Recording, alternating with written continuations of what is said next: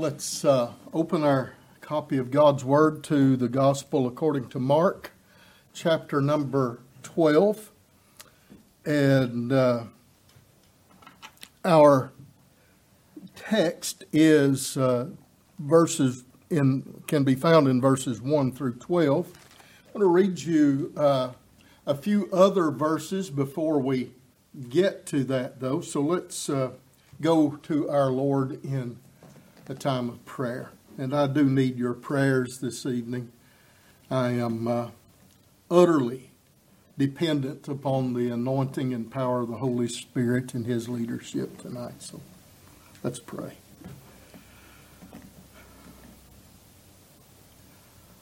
Lord Jesus, in the name that's above every name, your holy name, it's in your righteousness that I come before our Father, seeking the anointing, the power of your Spirit this evening. I need your Holy Spirit to illuminate me, to open my mind and to order my thoughts and to make it possible for me to speak truth. And even in speaking, I so desperately need that power, that life-giving power that comes only through your Spirit.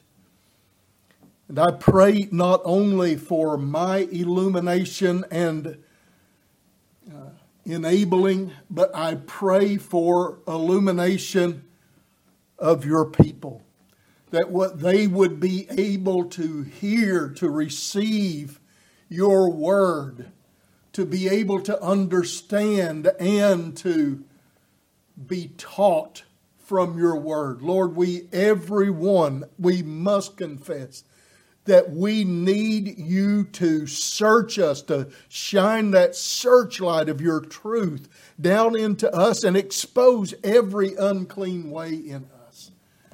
I pray that you'd speak to us now through your precious word in the power of your Spirit. In Jesus' name, amen. Well, we have been preaching through the Gospel of Mark now for quite some time, and we preached last week out of chapter number 11, and we talked about this challenge that Jesus received from the spiritual leaders. Many commentators believe that this was either the Sanhedrin that had confronted Jesus, or at least a representative group of the Sanhedrin.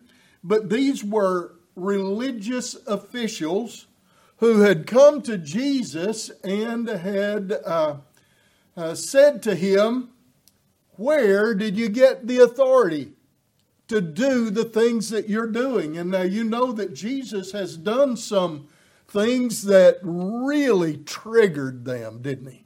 He has said some things that have triggered them, and he has really done some things that triggered them. He came into the temple, and he walked in like it was his house.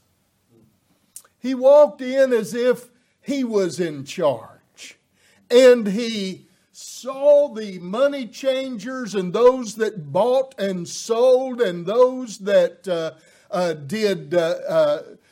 did some evil things like cheating people and robbing poor people. He saw these things and he responded in violence. I mean, he began to overthrow these tables and drive out the money changers and drive out those that bought and sold and drive out the livestock and the things that was in there, and stopped people from carrying burdens through the temple to other parts of the city. And you see, the big problem that the Pharisees had with that, and the big problem that the religious leaders had with that, was that he didn't get any approval from them.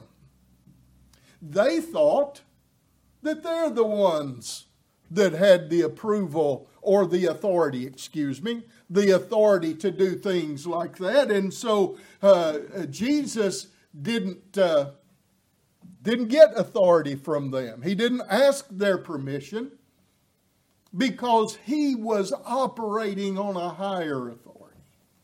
And so these people have come to him now, and I can't help but believe, since this is probably Wednesday on the day or on the week of his crucifixion, this is the week of Passover in Jerusalem. There are crowds of people around, and so there's lots of things going on. And I want us now, as we've gotten to this point, I want us to kind of get into the mindset of the people that Jesus is talking to, because he knows what they're up to. He knows their hearts. He knows that even though they are upset about authority and some of the actions that he has done, although they're upset about things like that, what they really want is to do away with him. They want him gone. They want him out of their hair, so to speak. And so there's got to be a mindset. There's got to be a bad spirit. There's got to be a bad heart. Well, isn't that what Jesus said back in chapter number 7? Isn't that where he started exposing the real root of the problem, the real heart of the problem, when he said it's not those things that go in to the body that defile a man, it's what comes out, because what comes out comes from the heart. Murders and immoralities and sins of all kinds, they come from the heart. And Jesus now has begun to expose their hearts. He's exposed people's hearts all along, hasn't he? But now, here's the religious leaders. And their hearts are wicked. But he's going to tell them a story. He's going to tell them a story that is so engaging that it's going to pull them right in. But in the end of this story, they realize that it's about them. Isn't that amazing? Remember when Jesus was giving those parables back in chapter number 4? And his disciples said, "Why do you speak to them in parables?" And he said, "So that hearing, they may not hear, and seeing, they might not see." In other words, he was giving parables at that time to obscure the meaning, the truths to unsaved people. And it was to be clear to those that had ears to hear. But this is a different kind of parable. They're going to understand every word. And I'm going to tell you why they understand every word. Let me read to you from Psalm 118. Psalm 118, Psalms 113 through 118 are the psalms that they would sing during this week of Passover. What about that? And so this is some of the things that they were fresh in their minds right up front. They should have been fresh in their minds. And I won't read you the entire psalm, but beginning in verse number 19, open to me the gates of righteousness, that I may enter through them and give thanks to the Lord.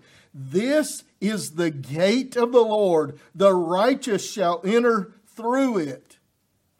I thank you that you have answered me and have become my salvation. Now, I can see in these words, I can see Jesus riding through the eastern gate on that donkey, can't you?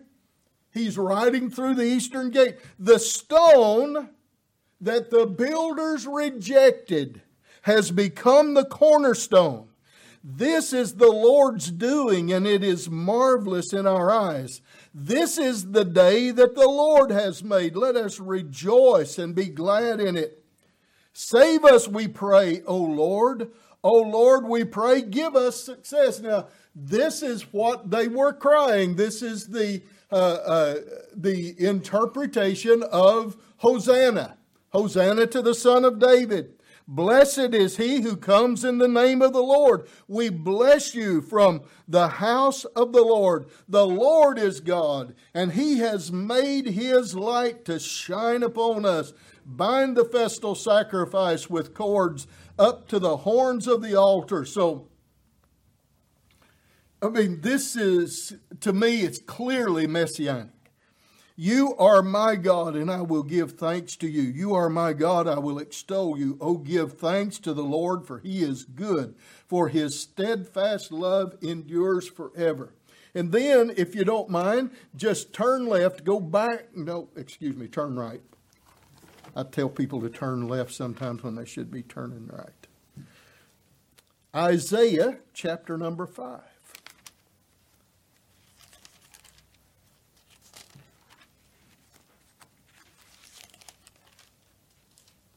Now, and before we read that, let me just read this, and we've talked about this one already. But in Zechariah chapter number 9, verse 9, the Bible says, "Rejoice greatly, O daughter of Zion. Shout aloud, O daughter of Jerusalem. Behold, your king is coming to you, righteous and having salvation is he, humble and mounted on a donkey, on a colt, the foal of a donkey. I will cut off the chariot from Ephraim, and the war horse from Jerusalem, and the battle bow shall be cut off, and he shall speak peace to the nations. His rule shall be from sea to sea, and from the river to the ends of the earth."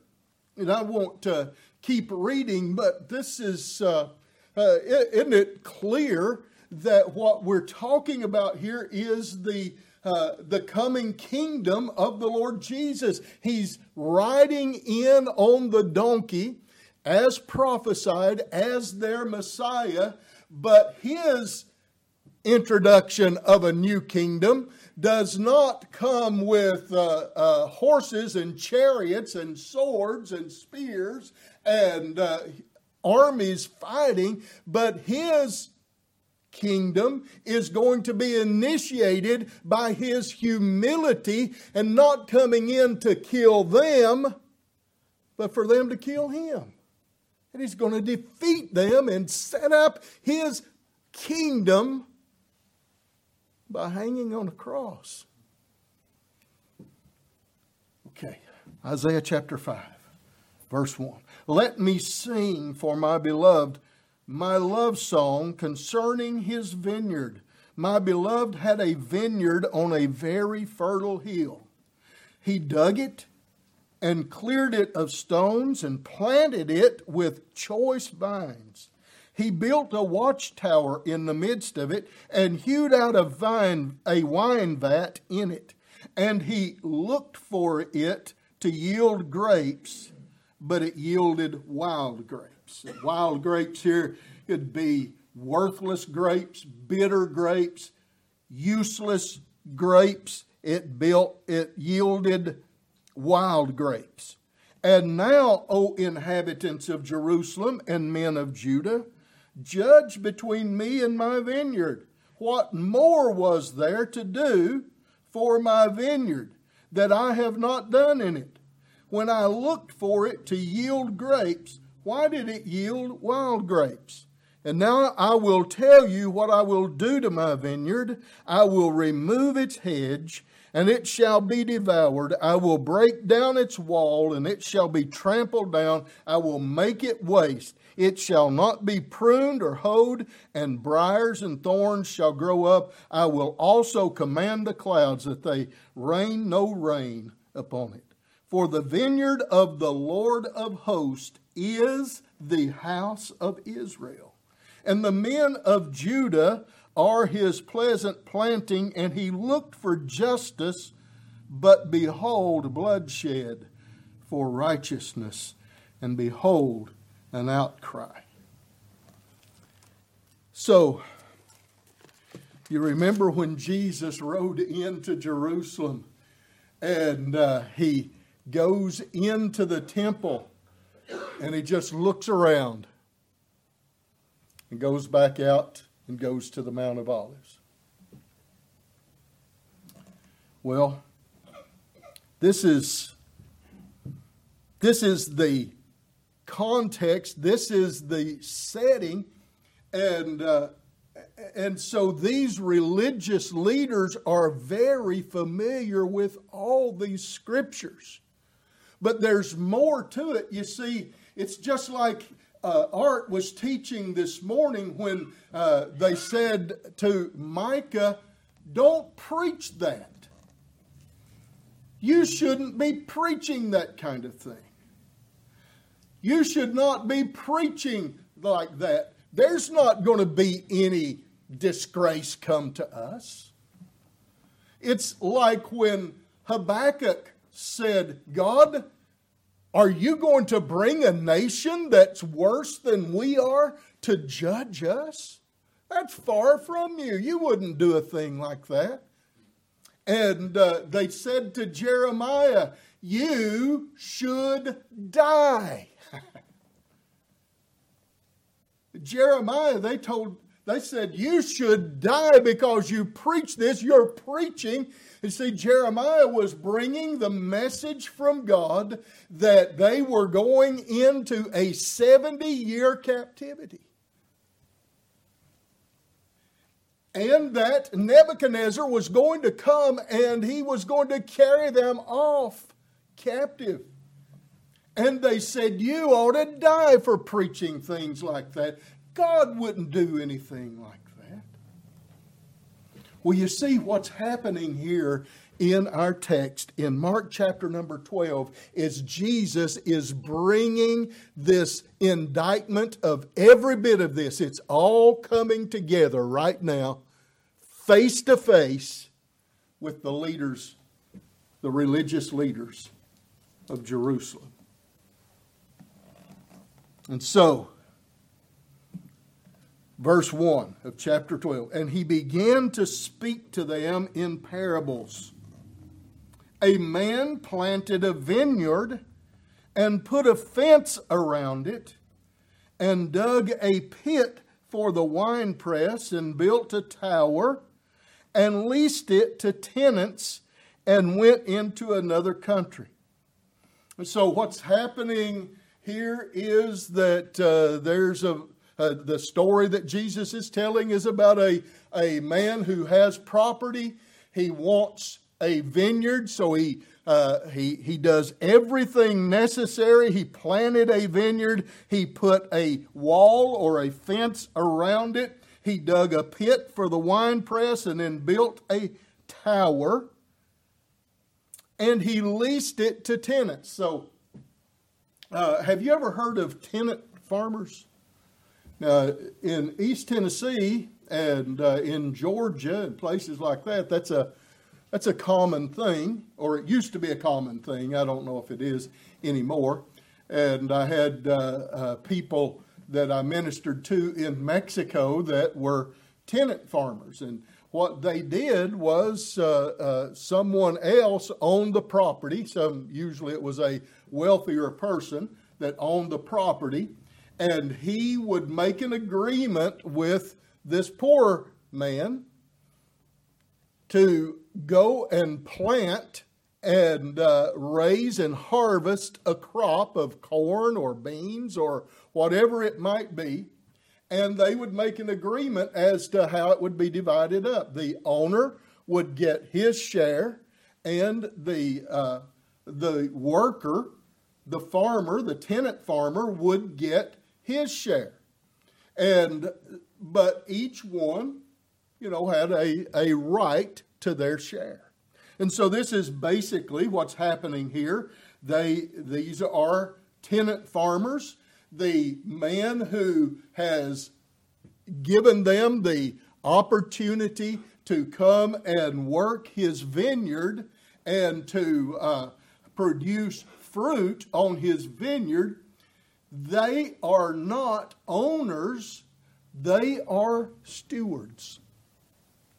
And so they are to render to him the fruit of the vineyard. And that's what he wants. I mean, that's the reason he planted the vineyard, is because he wanted the fruit of the vineyard. And I read that sometimes it takes 3 or 4 years, or maybe more, for that first harvest. So that's what it means when it's saying that he leased it to tenants and went into another country. And when the season came, 3, 4 years, however long that was, the time came for his share of the fruit of the vineyard. When the season came, he sent a servant to the tenants to get from them some of the fruit of the vineyard. And they took him and beat him and sent him away empty-handed. Again, he sent to them another servant, and they struck him on the head and treated him shamefully. And he sent another, and him they killed. And with many others, some they beat, and some they killed.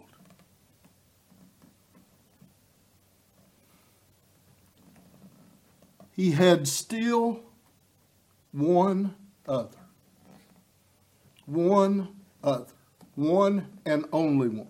He had one other, a beloved son. Finally, he sent him to them, saying, "They will respect my son." But those tenants said to one another, "This is the heir. Come, let us kill him, and the inheritance will be ours." And they took him and killed him and threw him out of the vineyard. What will the owner of the vineyard do? He will come and destroy the tenants and give the vineyard to others. Have you not read this scripture? The stone that the builders rejected has become the head of the corner. You see what he's doing? Yeah, they've read that. They've been singing it. This is the Lord's doing, and it's marvelous in our eyes. And they were seeking to arrest him, but feared the people, for they perceived that he had told the parable against them. So they left him and went away. Oh, listen, this is such a clear picture. The landowner, the one who was the possessor of the field, the one who planted the vineyard, is obviously God the Father, right? How do we know that? Well, we know that because that's exactly what Isaiah chapter 5 said, right? That God the Father, that God planted this vineyard, and it was His vineyard. And we also know from that same passage of Scripture that the vineyard itself is the house of Israel, right? It's Israel. And so He planted the vineyard and He let it out to tenants. And I'm going to say that the tenants are the religious leaders. Jesus has preached to the common people. He's preached to and He's exposed the sin of people. He's dealt with demon possession. He's preached the gospel. He's healed the sick. He's raised people from the dead. He's had a wonderful ministry among the common people, but now He is eye to eye with the leaders, the Jewish leaders. And these were the people whose job it was to make Israel a fruitful vine. They were to help the people to become fruitful, to be a blessing, to please God. But that's not what Jesus found when He came. So the tenants are the Jewish leaders, and so the servants that He sent to them, who would we think those would be? It's the prophets, right? Over and over He sent prophets to them. He sent His men to them. And every time, almost exclusively, without fail, they rejected those prophets and mistreated those prophets. As a matter of fact, when Stephen was bringing the indictment against Israel in Acts chapter number 7, he says it like this, and this got him stoned as well. Beginning in verse 51, he said, "You stiff-necked people, uncircumcised in heart and ears, you always resist the Holy Spirit. As your fathers did, so do you. Which of the prophets did your fathers not persecute? And they killed those who announced beforehand the coming of the righteous one, whom you have now betrayed and murdered, you who received the law as delivered by angels and did not keep it." He's saying the same thing, right? These prophets have come and God's servants have come and you've persecuted them and you've killed them, and now the Son has come and you've murdered Him. You have hanged Him on the cross. And you've not kept the law. Now, when they heard these things, they were enraged. And they ground their teeth at Him. Can you see that? Can you hear that? But He, full of the Holy Spirit, gazed into heaven and saw the glory of God, and Jesus standing at the right hand of God. And He said, "Behold, I see the heavens open, and the Son of Man standing at the right hand of God." But they cried out with a loud voice and stopped their ears and rushed together at Him. We don't want to hear that. Don't make us hear that. Then they cast Him out of the city and stoned Him. And the witnesses laid down their garments at the feet of a young man named Saul. And they stoned, I'll go ahead and finish it. And as they were stoning Stephen, he called out, "Lord Jesus, receive my spirit." And falling to his knees, he cried out with a loud voice, "Lord, do not hold this sin against them." And when he had said this, he fell asleep. This is exactly the treatment that Israel had constantly, over the years, over the centuries, had brought on the prophets and the ministers that God had sent to them. He had sent them over and over again, persistently. So let me just give you a couple of points before time runs out. But first of all, let me say that I see in this passage of Scripture, God is just good. He's good, isn't He?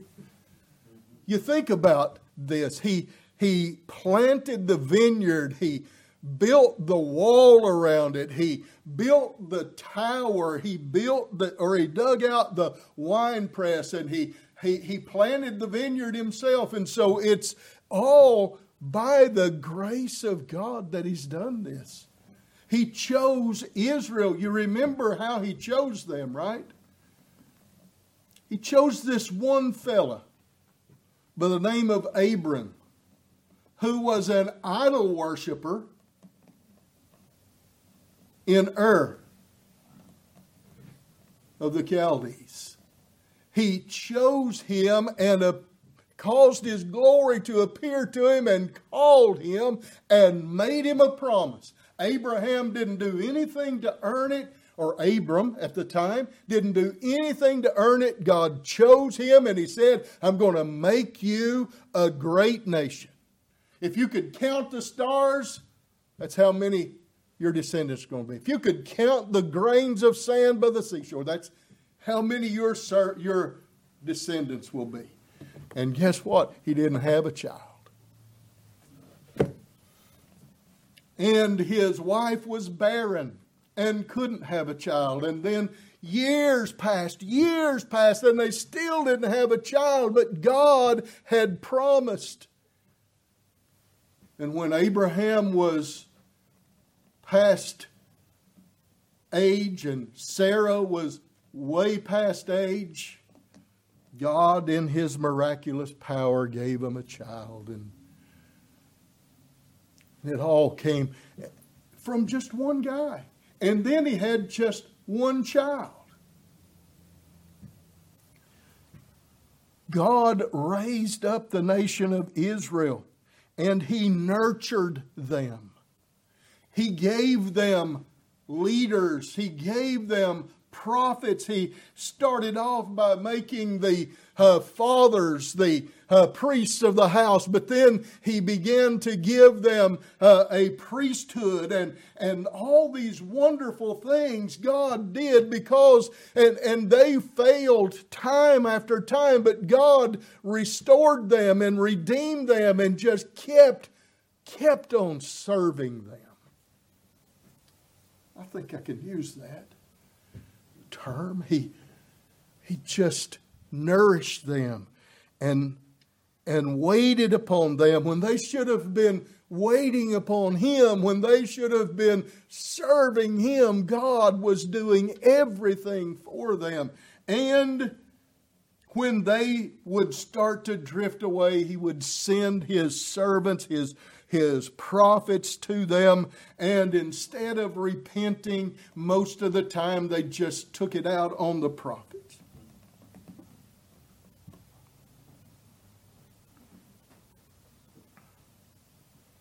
So He's not just good, but He's persistent. We embrace the doctrine of the perseverance of the saints, don't we? But I am so often tempted to say it's more like the perseverance of God with the saints. He just keeps going, doesn't He?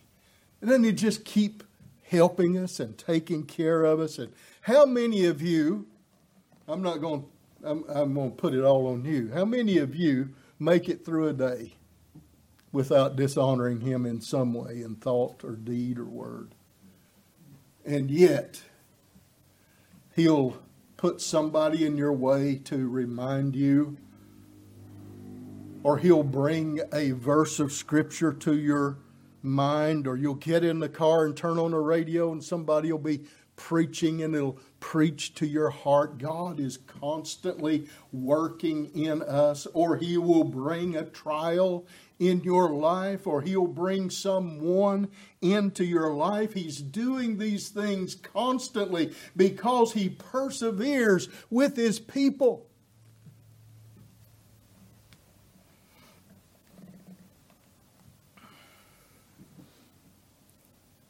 Not only is He good and persevering, but He's so gracious. He gave, after they had mistreated all of His prophets, after they had shown Him their hearts, after they had shown Him how they hated Him, and every time they took one of His prophets and killed him, they're saying to Him, "This is what I would do to you if I could get my hands on you." You see, it wasn't the prophets they hated. It was the landowner. It wasn't the prophets that Israel hated. They were at enmity with God. And yet, He said, I have only one more thing that could possibly be done. This is the only thing that will work. I'm going to send my Son. You say, well, man, that's... I mean, you already know what they're going to do. Yeah, but you see, there's no other way to redeem His people than to send His Son. And that is exactly what Jesus did. He came to the enemies. And He's face to face now with the people that are going to kill Him. And He knows what's in their hearts. And He exposes what's in their hearts by this parable. And they get it.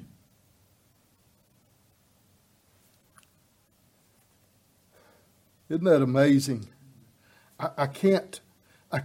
Can you fathom that they understood what He said, and they knew that the Son was Him? It was Jesus. They knew it. And they said, we're going to kill you anyway. We're going to kill you anyway. And they didn't just kill Him like the parable said. They killed Him outside the camp, outside the gates of the city. They said, we don't even want to give you the dignity of dying on the streets of Jerusalem. They put Him outside the city on Golgotha, and they nailed Him to the cross, and they mocked Him and spit on Him and stood and watched while the Romans abused Him and beat Him until His back was bloody and His beard was ripped from His face and His eyes, no doubt, were swollen shut, His lips split and bleeding, and His tongue swollen with thirst until He could barely speak, and they nailed Him to the cross, and He said, Father, forgive them, for they don't know what they do. Isn't He merciful? Isn't He a gracious God? Amen.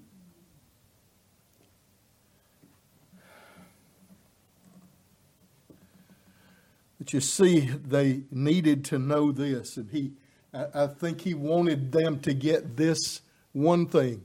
They've been singing it. But He says, the stone that the builders rejected has become the cornerstone. You know, I've studied this thing about the cornerstone quite a bit over the years, and I still am not sure whether it's the capstone or a stone in the foundation, but I do know this much about it. It is the most important stone in the building. Without it, there is no building. He is the cornerstone. And he is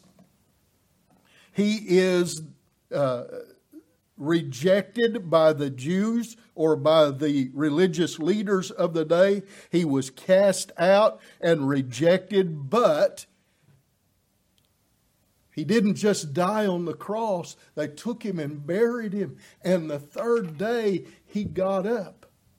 And he arose from the grave, and he has become the chief cornerstone of a new temple, a new building, and it's not the Gentiles. Somebody said we took that temple away and gave it to another people. It's the Gentiles. No, it's the church.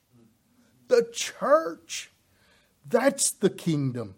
That's the new kingdom that Jesus is building. That's the new covenant. That's the new people. And so, I guess that's all I have this evening. I didn't write anything down, and there's a number of other passages that I thought about bringing, but I think you get it, and I think we all understand what this passage of Scripture is about.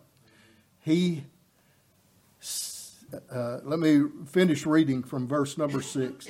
He had still one other, a beloved son. Finally, he sent him to them, saying, they will respect my son. But those tenants said to one another, this is the heir. Come, let us kill him, and the inheritance will be ours. And they took him and killed him and threw him out of the vineyard. What will the owner of the vineyard do? He will come and destroy the tenants and give the vineyard to others. Have you not read this scripture? The stone that the builders rejected has become the cornerstone. This is the Lord's doing, and it's marvelous in our eyes. See, God, this is not wasn't by accident. Jesus didn't just stumble into this circumstance, this situation. He knew what was happening, and he walked right into it because he came for one purpose, and that purpose was to die for our sins. They were seeking to arrest him, but feared the people, for they perceived that he had told the parable against them. So they left him and went away. Well, there's going to be a couple of more confrontations in the next verses with people who think that they're going to catch Jesus in his talk. But he outsmarts them as well. Let's pray. Father, thank you for your word. I pray that you'd take these scattered thoughts. I hope that it wasn't too rambling, and I pray that you would take these truths and weave them together and cause your people to understand this passage of Scripture and remind us all that you are a God of judgment. That even though you have taken this vineyard away and you have grafted the Gentiles in where the Jews were cut out of the olive tree. You've grafted us in. Help us to remember that we must be faithful as well. That you still require fruit from your people. We ask these things in Jesus' name. Amen.